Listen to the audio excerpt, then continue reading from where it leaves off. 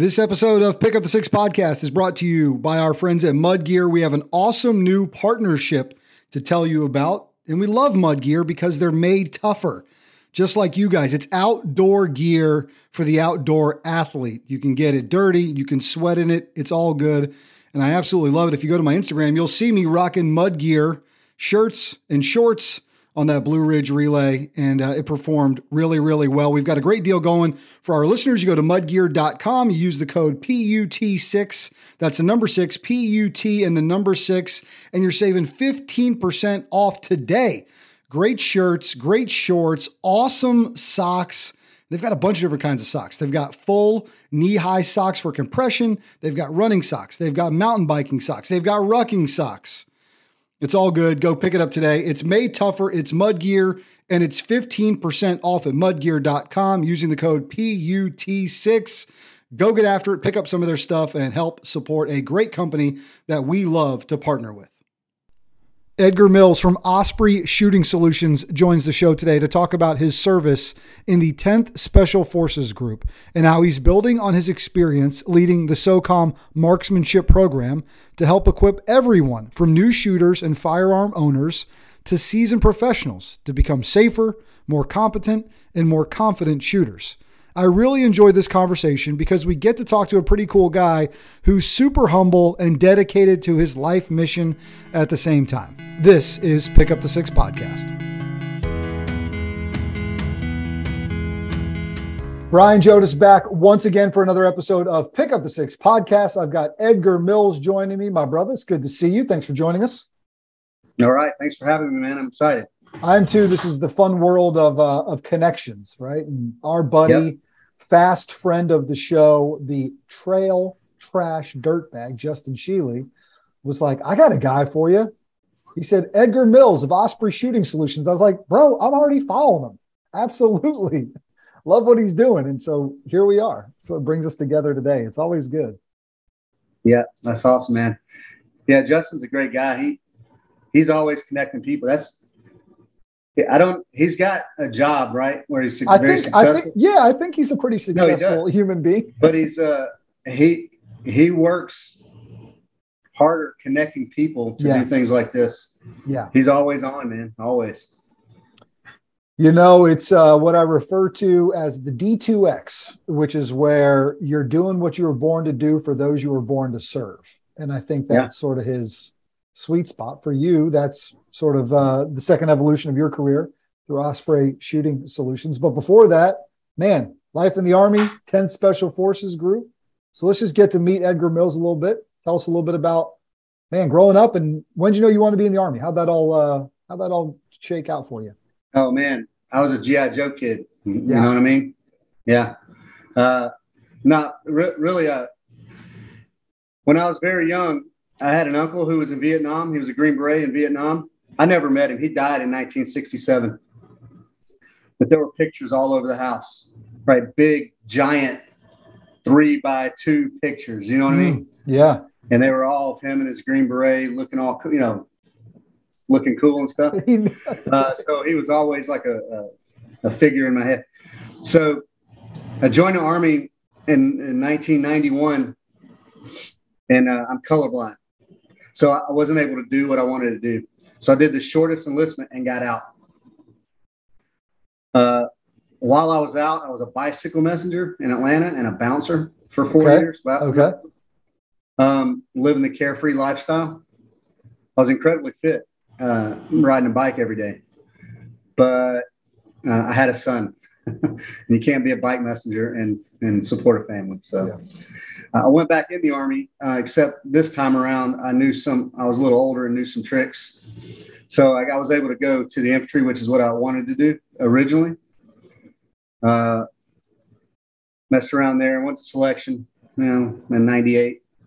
Had a security clearance issue, and then got that fixed and went to the Q course in 03, where I became a Green Beret, which is the best job in the Army.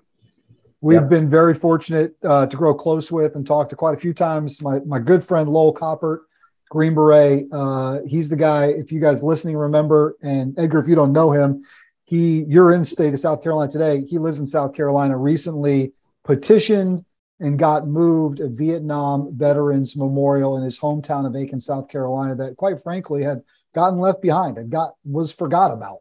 And he got to move to a more prominent and a safer part of town where people could actually see it. It was Yeoman's effort to get that done. It took state legislation, because now you're talking about moving a war monument, right? Madness. But just a pleasure, man. And you know what I've grown to learn from him, and even just talking to you, is just this sort of humbleness about the guys that go through that Q school, at least the guys that I've met and talked to and spent some time with, because you sort of just drop it in there and just talk about it like it's not a big deal, but it's a big deal.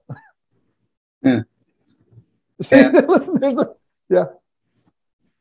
most of the guys, hey, there's no shortage of arrogant dudes in SF. I mean, really, but most of the guys, I mean, once you're there, it's not a big deal. At work every day, I mean, it's just a bunch of regular dudes. Mm-hmm.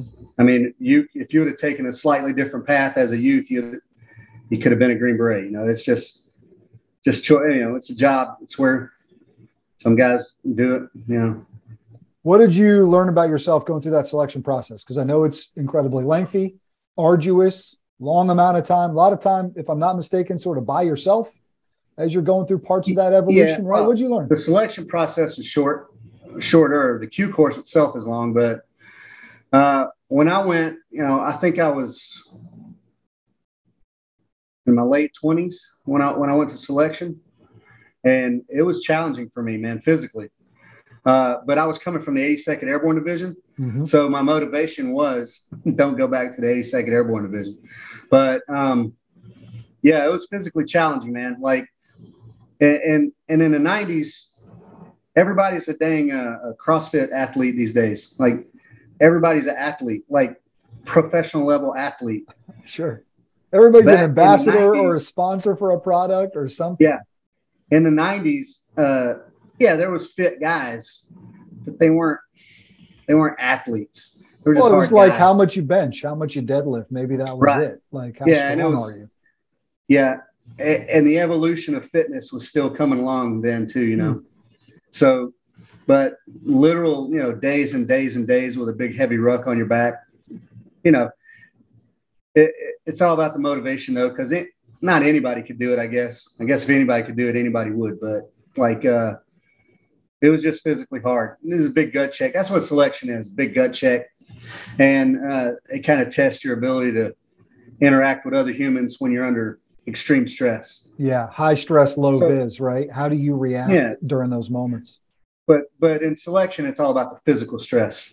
You see guys bicker, you know, argue and complain and moan and groan. But good guys just suck it up, help their homies out and keep moving on. So yeah, it's pretty good.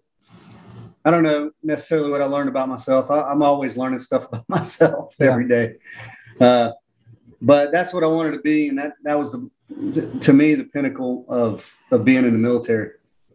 How much of that, when it's extremely, because it's physically just a physically challenging process, but how many guys quit because of what's going on between the years? Oh man, like probably of the pass rate, I can't remember what the total numbers were. We started out with about 200 and change. And we ended up with about 120.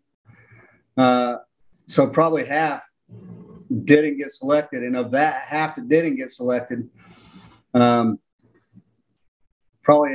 well, more than that, probably 80 of those dudes quit. Some of it was physical, but the way selection was when I went through is you had no information of what was happening the next day. And that screwed with a lot of guys, man. Like not knowing what was coming next was a big problem for some dudes. Yeah. For me, I was just whatever. I read the whiteboard and do what it says do. But a lot of guys, you know, they get in their head. They try to war game what's coming up. And, you know, you wake up the next morning and they're gone because they'd sneak out in the middle of the night. There's something in there about just being overly – maybe there's a few things. Maybe one is just I'm just going to be ready and I'm just going to mentally deal with whatever they throw at us tomorrow. The other one is, and maybe you can't, maybe in that instance, you can't really be overly prepared because they're kind of preparing you for stuff for down the road. So it sounds like you're just like, no offense. Fuck it. I'll just be ready for whatever they throw at me tomorrow. Yeah. Well, let me give you, for example, you get measured on all the physical stuff, right? So the next morning you get up, the whiteboard might say, wear tennis shoes as opposed to boots. Boots. That's an indicator that you're going to go on a run. It might be a 12-mile run. It might be a 2-mile run. Unknown, right? And the cadre just said, okay, follow the path and do your best. Okay. So what if it's a 12-mile run? I need to pace myself. Or what if it's a 2-mile run? If I pace myself and now I'm slower than that. So that messes with people, Me, I had the fortunate benefit of not being a very good runner. I run the same pace no matter what the task is. Yeah. And plus, you get a homie. Like I was number 80 and my homie was number 79. And we just challenged each other. Stick with your battle buddy and challenge each other. Yeah. And me and him it worked out that we were about physically the same. So he'd be a little faster than me. I'd be a little faster than him. So we used each other as a metric. And then we would make a game out of trying to figure out who's going to quit next. That's it, right? Just survive the next thing. Yeah, that's it. Like you hear those guys talk about like, look, you can quit tomorrow. Just quit tomorrow. Yep. You want to quit, just quit tomorrow. I've heard a lot of guys say that. I mean, look, I got Nick Lavery's book over my shoulder, right? Guy lost his leg in combat. That guy could have quit in a hot second, laid it down. Yep. He just kept grinding. It's just not an option, I think, for some people. I think the difference is, and I know, look, you're a good man, super humble about it. I think the difference is there's just another layer of another ability of, I'm just not going to stop and I'll just keep going. Let me just get through this next part. Yeah. And maybe treating it like that. Yeah. Well, that's just it. One piece at a time. You can try to overthink something to death. Psychology is a big deal, man. I mean, it gets in your head. So if you take that out of the equation and just, okay, I'm going to do what they say do next. So yeah, selection's not, a lot of guys quit, and I guess it is sort of a mental game. But a guy who had gone through previous to me, who I had been on a team with in the long-range surveillance detachment, I ran into him while I was in selection. He was in the Q course, and he did a shoulder brush on me because we weren't supposed to talk. And, hey, man, just don't quit. That was it. Yeah, that was it. Yeah, okay. Just don't quit. Roger that. Like, okay, cool. Yep, okay. So that's incredible. Yeah, it's fun, man. Civilians would probably pay big money to go do selection for like an experience. They do. I think they do. Mean, look, it's happening all the time now. Yeah, it's happening. You see it in the things you're doing. We see it through events like Go Ruck selection. Not the same, right? Things that we do. My F3 buddies and I do these events called Grow Ruck. I'm training for one right now, October 7th and 8th, whatever that Saturday is.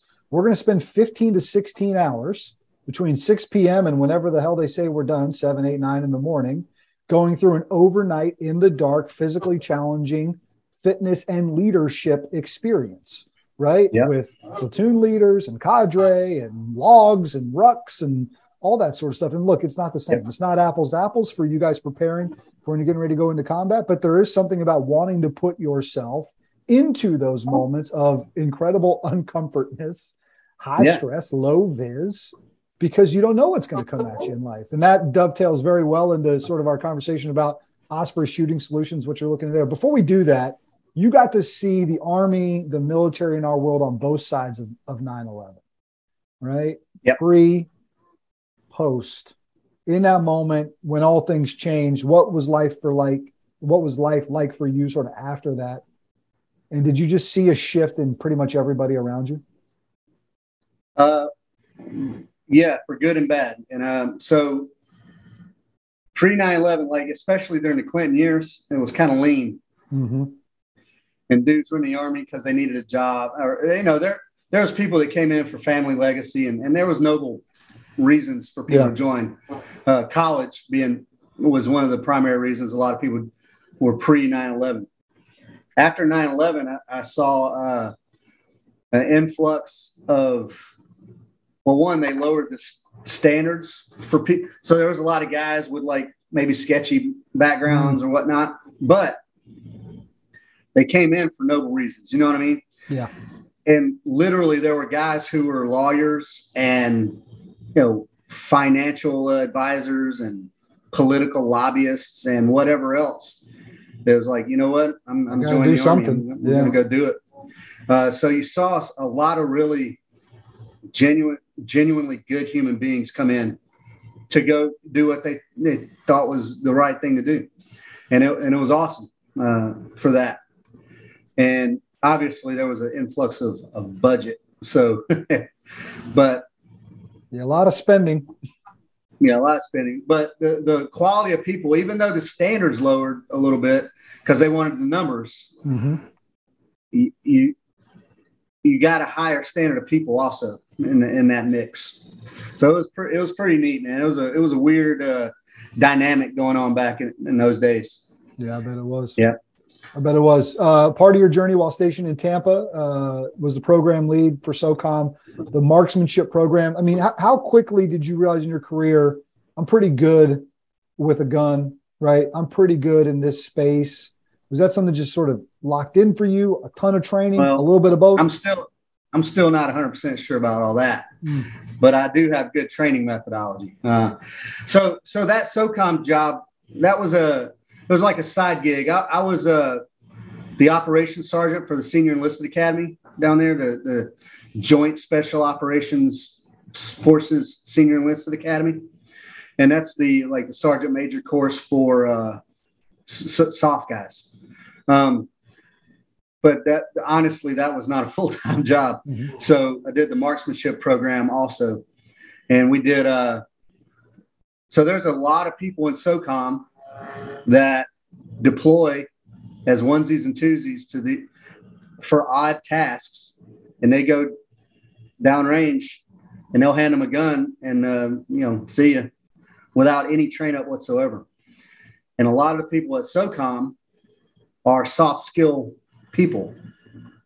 So me and my mentor Dan Bernard, who's down in Tampa, he's retired, but he runs a gun club down there. But he and I saw a need that these people need some formalized training, even if it's for 2 days or 3 days, to be able to protect themselves if they need to. So we did a 3-day course. We did a 2-day course. We did some big events for fun and commemoration and whatnot. So it was a good time. I went to SOCOM in lieu of going to SWCC, which is the schoolhouse for special forces.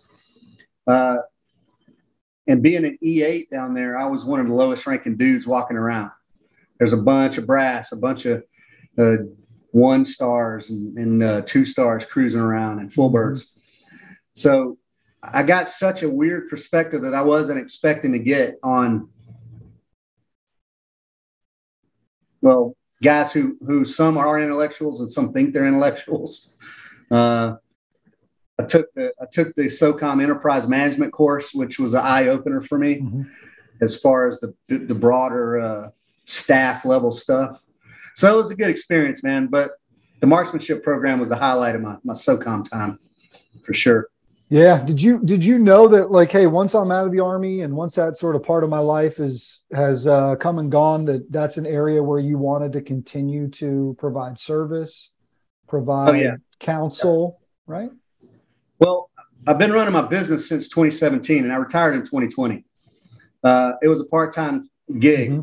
So teaching people to shoot is awesome. It's a passion. What I'm looking at right now, and actually me and Justin are milling over a project we're calling, you're familiar with the Junto, Ben Franklin's little club. We're milling over something in that vein, and I'm trying to figure out how to frame it into a 501c3 or C3 probably, to figure out how we can do charitable work in conjunction with training, because people don't associate firearms training with charities. Right. Like, we can raise money for something, we can do an event, and we will, and we have, but I want to be more productive in doing the charity piece of that. and we haven't got things ironed out 100%. I'm looking for counsel, actually, so you can probably hit me offline. Yeah, I got some ideas. Honestly, I have some ideas that we can talk about when we're done. Because I think there's a lot of organizations that you might be able to come alongside and complement and provide some services to in that space. So yeah, for sure. I love it. Well, that's what we're still messing around with. It's very, very young in its lifespan here, but whatever I do, I want to do it with Justin. Yeah, he's a good guy. All right, so tell me a little bit about what's going on at Osprey and what you guys do there, and really the mission behind it, and why you think it's so important, especially now. All right. Well, the mission statement somewhere in there says something about the 2A belongs to everyone. Gun sports are kind of an expensive hobby to get into as a sport. Mm-hmm. However, everyone has a right and should be carrying a gun, I believe. Georgia just became a constitutional carry state. I don't know, several months ago.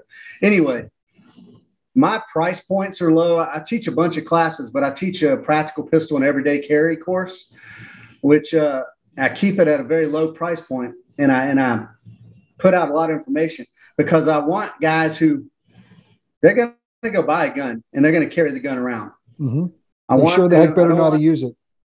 I don't want any impediment to getting trained, right? I don't want cost to be a factor because he couldn't afford to go spend $500 on a class. So, and even if you go buy a piece of garbage gun, still go get training, man. Like that's where it started out. I want people out in the wild to be trained to carry the killing machine. Mm-hmm. Because if something goes down and some dude wants videos all over YouTube, man, people shooting the wrong folks or shooting themselves by accident, et cetera, et cetera. I want to be out there spreading good information so that people are at base level safe out in the wild with their firearms. Now, that said, I got tons of courses. I mean, we probably got 20 courses in our library. Some are non-live fire, some are more experience-based stuff, leadership, teamwork, stuff like that. Yeah, you talk about new shooters to seasoned professionals. What's the main focus for that new group, right? They're new to it, right? First time gun owner, right? What are you taking them through related to? I mean, I'm sure it's everything from safety to here's the law. Like here's what you can and can't do. No, that's right. Yep. There's probably about a 2-hour classroom portion that talks about law, different, or at least a lot of resources. I'm not a lawyer, but right. I do take that piece from. I'm a member of USCCA. I don't know if you're familiar with them, but they have a very good block of instruction on legal ramifications, stuff like that. So we teach that stuff for sure. Obviously, fundamentals, safety and handling, but once we get on the range, man, it's I expose new shooters to what some people might consider advanced stuff very early in the game. Because check this out, there is no advanced marksmanship, right? It's just application of the fundamentals. So, for instance, I don't know if you're familiar with a bill drill, right? That shoots 6 rounds as fast as possible. New shooters, that blows their mind. But what does it do? It immediately puts them in a mindset of what this gun, they understand the limitations of the gun immediately. And they understand that it's not going to jump out of their hand and flip over and shoot them in the face or whatever, whatever bizarre, irrational fears they might have about firearms. So it's kind of a baptism by fire. And, probably spend 6 hours roughly on the range so that you get a full day's work in the practical pistol course for sure. You said something before I want to ask you about. You said the Second Amendment is for everyone. I feel like we're living in this wild time where it's only supposed to be for some people. And I guess I know why. Those in charge that like to get us all split up and mad at each other and fired up probably want to divide us. But I think there's something in your comments about that. Do you mind telling me just a little bit more about what you mean it's for everybody? I mean, I tend to agree with you, but don't get me started on politics here. But I'm not even saying so I get it, right? Like But what's the mindset of that, right? So tell me just the mindset of that a little bit. All right. Well, first and foremost, I'm a libertarian by politics. All right. So, and I'm talking about classical liberalism, right? Mm-hmm. Like, your rights are your rights, regardless of who's sitting in office. Yeah, there's an ethos of don't hurt other people and don't take their stuff. That's what I classify as classical libertarian. That's it. Classical liberalism, sure. Yeah, and laissez-faire capitalism and whatnot. But if you ask progressives about the First Amendment, everything's absolute unless they don't like what you're saying. If you ask them about the Second Amendment, no, we don't need that. Only cops need guns. You and I have an inherent right to self-defense, right? Everybody agrees with that. But now everybody wants to dictate how you defend yourself, that's not bueno. Mm-hmm. Well, at least leveling that out a little bit is educational, right? If you're trained, and I don't like the word mandate, and I will not use the word mandate. As a responsible human, you should go get training. That's right. I don't think it's the government's role to mandate you go get training. A lot of states out there have mandatory doctrinal classes that you have to take to get a concealed permit. But that is clearly unconstitutional to make you jump through hoops to exercise your rights. So, but when I say everybody, so I'm from Atlanta, right? There's a huge Black community in Atlanta. The population's probably somewhere around high 70% African-American. One of my favorite guys to follow on Instagram is Madge Tour, and he's he calls it solutionaries, but he's about arming the hood, right? Gun control is in its roots a racist concept. So the Black community gets a little marginalized in the gun industry. If you look on YouTube and look at all the pro shooters and this and that, the Black population is wildly underrepresented. Mm-hmm. I don't know why that is, but that's one piece of what I'm saying. Another thing we got here in Atlanta is a gigantic gay population. Now, I don't hate on gay people for being gay, right? I'm not down with the transgender in school, whatever weird thing that is. But if a gay guy comes to my course and says, "Hey, I wanted to be able to defend myself," I'm going to teach the guy to defend himself. Yeah, let's rock and roll. Just like I would teach you or Justin or anyone else. Mm-hmm. So, yeah, the Second Amendment's for everybody. That can at least be a common ground, right, for everybody with all these weird differences. Yeah. So if I can get everybody to agree that, yeah, I should be able to carry a gun, then we can agree on other things too. Yeah, you should be able to, whether you choose to or not. That's your choice, right? Nobody's ever going to be forced in that position, but you've got a God-given right to protect yourself and your family. And absolutely, and all that. All right, so folks want to find out, right? Want to find out more? Maybe they want to attend an event, get some training, right? Come hang out with you guys. Send them, give them the info. Where can they go? Okay, yeah, OspreyShootingSolutions.com. That's it, man. And Osprey Shooting Solutions on Instagram.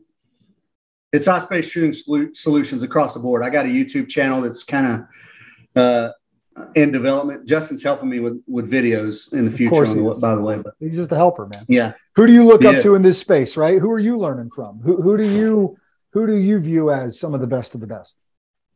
The best of the best. One guy I've been following for a long time. I took a course with him when I was in the military. It was Mike Pannone, and he is a prior Marine, prior Green Beret, prior Delta guy, and got out and did all kind of organizational stuff with air marshals and other guys. He's a grandmaster USPSA shooter. His catchphrase is the magic is there is no magic. And I love that, man. Got to put the work in. And he's a no-nonsense guy. Yeah. He's a abrasive, gruff dude, but he tells it like it is. But it's no nonsense, real deal, no fluff. One of my catchphrases is no frills. Because when I was an infantryman, I traveled light, man. I didn't carry extra stuff. Mm-hmm. And I got the nickname of No Frills Mills because I'd be out there freezing my ass off. It'd be 17 degrees and I got a whoopee. That's right. Yeah. But Mike Pannone is one of the guys. There's a guy, Matt Pranka, who's also a former Delta guy, who's a pro shooter. Mm-hmm. And the similarities with the way they teach and what they teach is there's no fluff. There's no extra shit. Sorry, stuff. I said the F word earlier. We should be fine. Yeah. Okay. It's it's the fundamentals in action. Yeah. And watching these guys shoot, you understand there is no advanced. They make it look advanced, but it's just application of fundamentals. So those two guys in particular, you can't go wrong with former Delta guys in general, because they shoot hundreds of thousands of rounds throughout a career, millions possibly. Yeah, and so then they know what's up. Two prominent pro shooters I follow, and I'll leave it at that, is Ben Stoger, who there's a lot of controversy around him. He's been banned from USPSA for calling out some improprieties of the organization. But he's one of the best shooters out there, and he's a no-nonsense guy. And then JJ Racaza, who is like a little Filipino lightning bolt zipping around the friggin' stage. He's fast and furious, man. You cannot go wrong with those four dudes. That's awesome, man. I think there's something in there about, and maybe this isn't your jam, right? Maybe you're listening to this, you're like, I don't ever intend on owning a gun. That's fine. It's your right and your ability. I think my hope is that if you're in that mindset, just be respectful of and remember why people are doing this, right? Why people are taking all this training, and that there are guys like Edgar out there that are making sure that those owners are sharpening their blade every day, every week, every month, whatever, so that they can be responsible, right? So that they can take care of them and theirs. And look, you never know when they might be able to protect you too. And it is a wild world we're living in now, man, where stuff is just popping up. And the more I think people can get trained to be ready, hopefully like insurance, hopefully you never have to use it. That's right? What it is. That's all it is insurance. Yeah. So in the gun business, there's a lot of disciplines, right? Not everybody's training to be a USPSA Grandmaster. Mm-hmm. And competition intimidates a lot of average folks who, like, they maybe want to own a gun for protection, but they're not interested in running and gunning. And the answer to that is I concur. You don't have to go be a competition shooter, but the answer to that is that the hard skill is the hard skill. Putting your sight on target and pulling the trigger is the same, whether you're doing it in a competition or at the Waffle House parking lot at 3 a.m. So the skill is the same across the board. How you apply that skill depends on what you want to do with yourself. A lot of people just carry. They go to the range once a month and then they never shoot a competition their entire life, which is okay. Now, I would argue that unless you're doing some dry fire at the house, you probably need to practice a little more, but you don't have to do competition shooting. But the skill itself translates. It's the same in Afghanistan. It's the same in a USPSA match. It's the same at the Waffle House parking lot. Does that competition training get you utilizing that firearm when your heart rate's pumping a little bit faster than it normally would be? Yeah, but you can do that with push-ups. You can do that with anything. Now, here's the unknown. Here's the variable that you can't control. Is you've heard of fight, flight, or freeze response, mm-hmm. right? Mm-hmm. That's involuntary. That's the thing that happens that you have to train real hard to get that under control. There's a lot of psychology going on in there. So people who do all these courses with their kid on and they got all this stuff, if they don't ever train for you can't train for it. It's an unknown. It's an unknown. You can't replicate. How can I replicate taking your life? Yeah, I can't.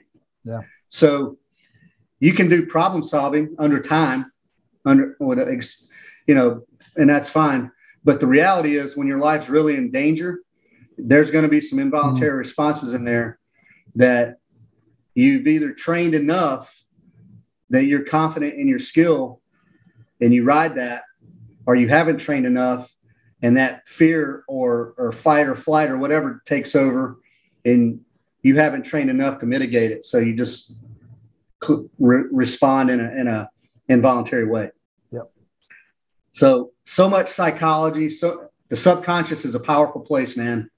More powerful than people give credit for. When it comes to shooting, the best way to mitigate that, man, is just be absolutely confident in your skill. And most people don't train to that level. Soldiers, special operators do. Mm-hmm. And USPSA guys, that's not replicate. Yeah, you got your heart rate's up a little bit, but that doesn't affect too much. Mm-hmm. Yep. The real fear, that's what affects your behavior. So that's hard to train, man. But that leads me into a perfect thing. Scenario-based training. It's one of my favorite things to do. To me, it's the second most important thing other than being able to hit what you're shooting at. We got UTM guns, and we do 3 classes that are scenario-based, which puts you in stressful situations. And they're not even firearms courses. 2 of those courses, there's no guns whatsoever. One is a urban and rural long-range movement. And the scenario is you're evading some aggressors through Atlanta and up into Rome and into the woods in Rome. And you got to stay out overnight with minimal gear. You got to kind of work as a team. There's a lot of good stuff going on there. And that's sort of physical and a little bit of problem solving. Mm-hmm. And then I have a huge course that is once a year, Surviving Captivity. And the gist of that course is international travel preparation, being ready to go. And I target church, missionaries, nonprofit, humanitarian organizations. Mm-hmm. And I mean like mid-level and low-level groups that don't have the money for security, don't have the money for training. Sure. So I target those could groups, get into some pretty gnarly situations. But could, yeah. I mean, there's missionaries. Yep. So preparing for that, right? That's a very real academic thing. And then the scenario part of that is you spend 36 hours in captivity doing, things that make you reevaluate a lot of stuff. Yeah. Yeah, it's real good. And incredible. Completely out of the comfort zone for anyone. Yeah. But especially, average civilians. And if you spend 36 hours in someone else's control, having uncomfortable things happen to you, even though it's a course, it still creates a little, thought process for you. Yeah. So, it's an awesome one. No guns. Yeah, no guns. Yeah, just learning skills, though, that you could use. Guys, go check him out. It's Osprey Shooting Solutions. He's Edgar No Frills Mills. Yeah. So I got a t-shirt. I love it, man. Yeah. Brother, keep doing what you're doing, man. It's great to talk to you. Yeah, thanks, man. I appreciate you having me on. Always a pleasure. It's Edgar Mills. I'm Brian Jodas. That's been this episode of Pick Up a Six Podcast.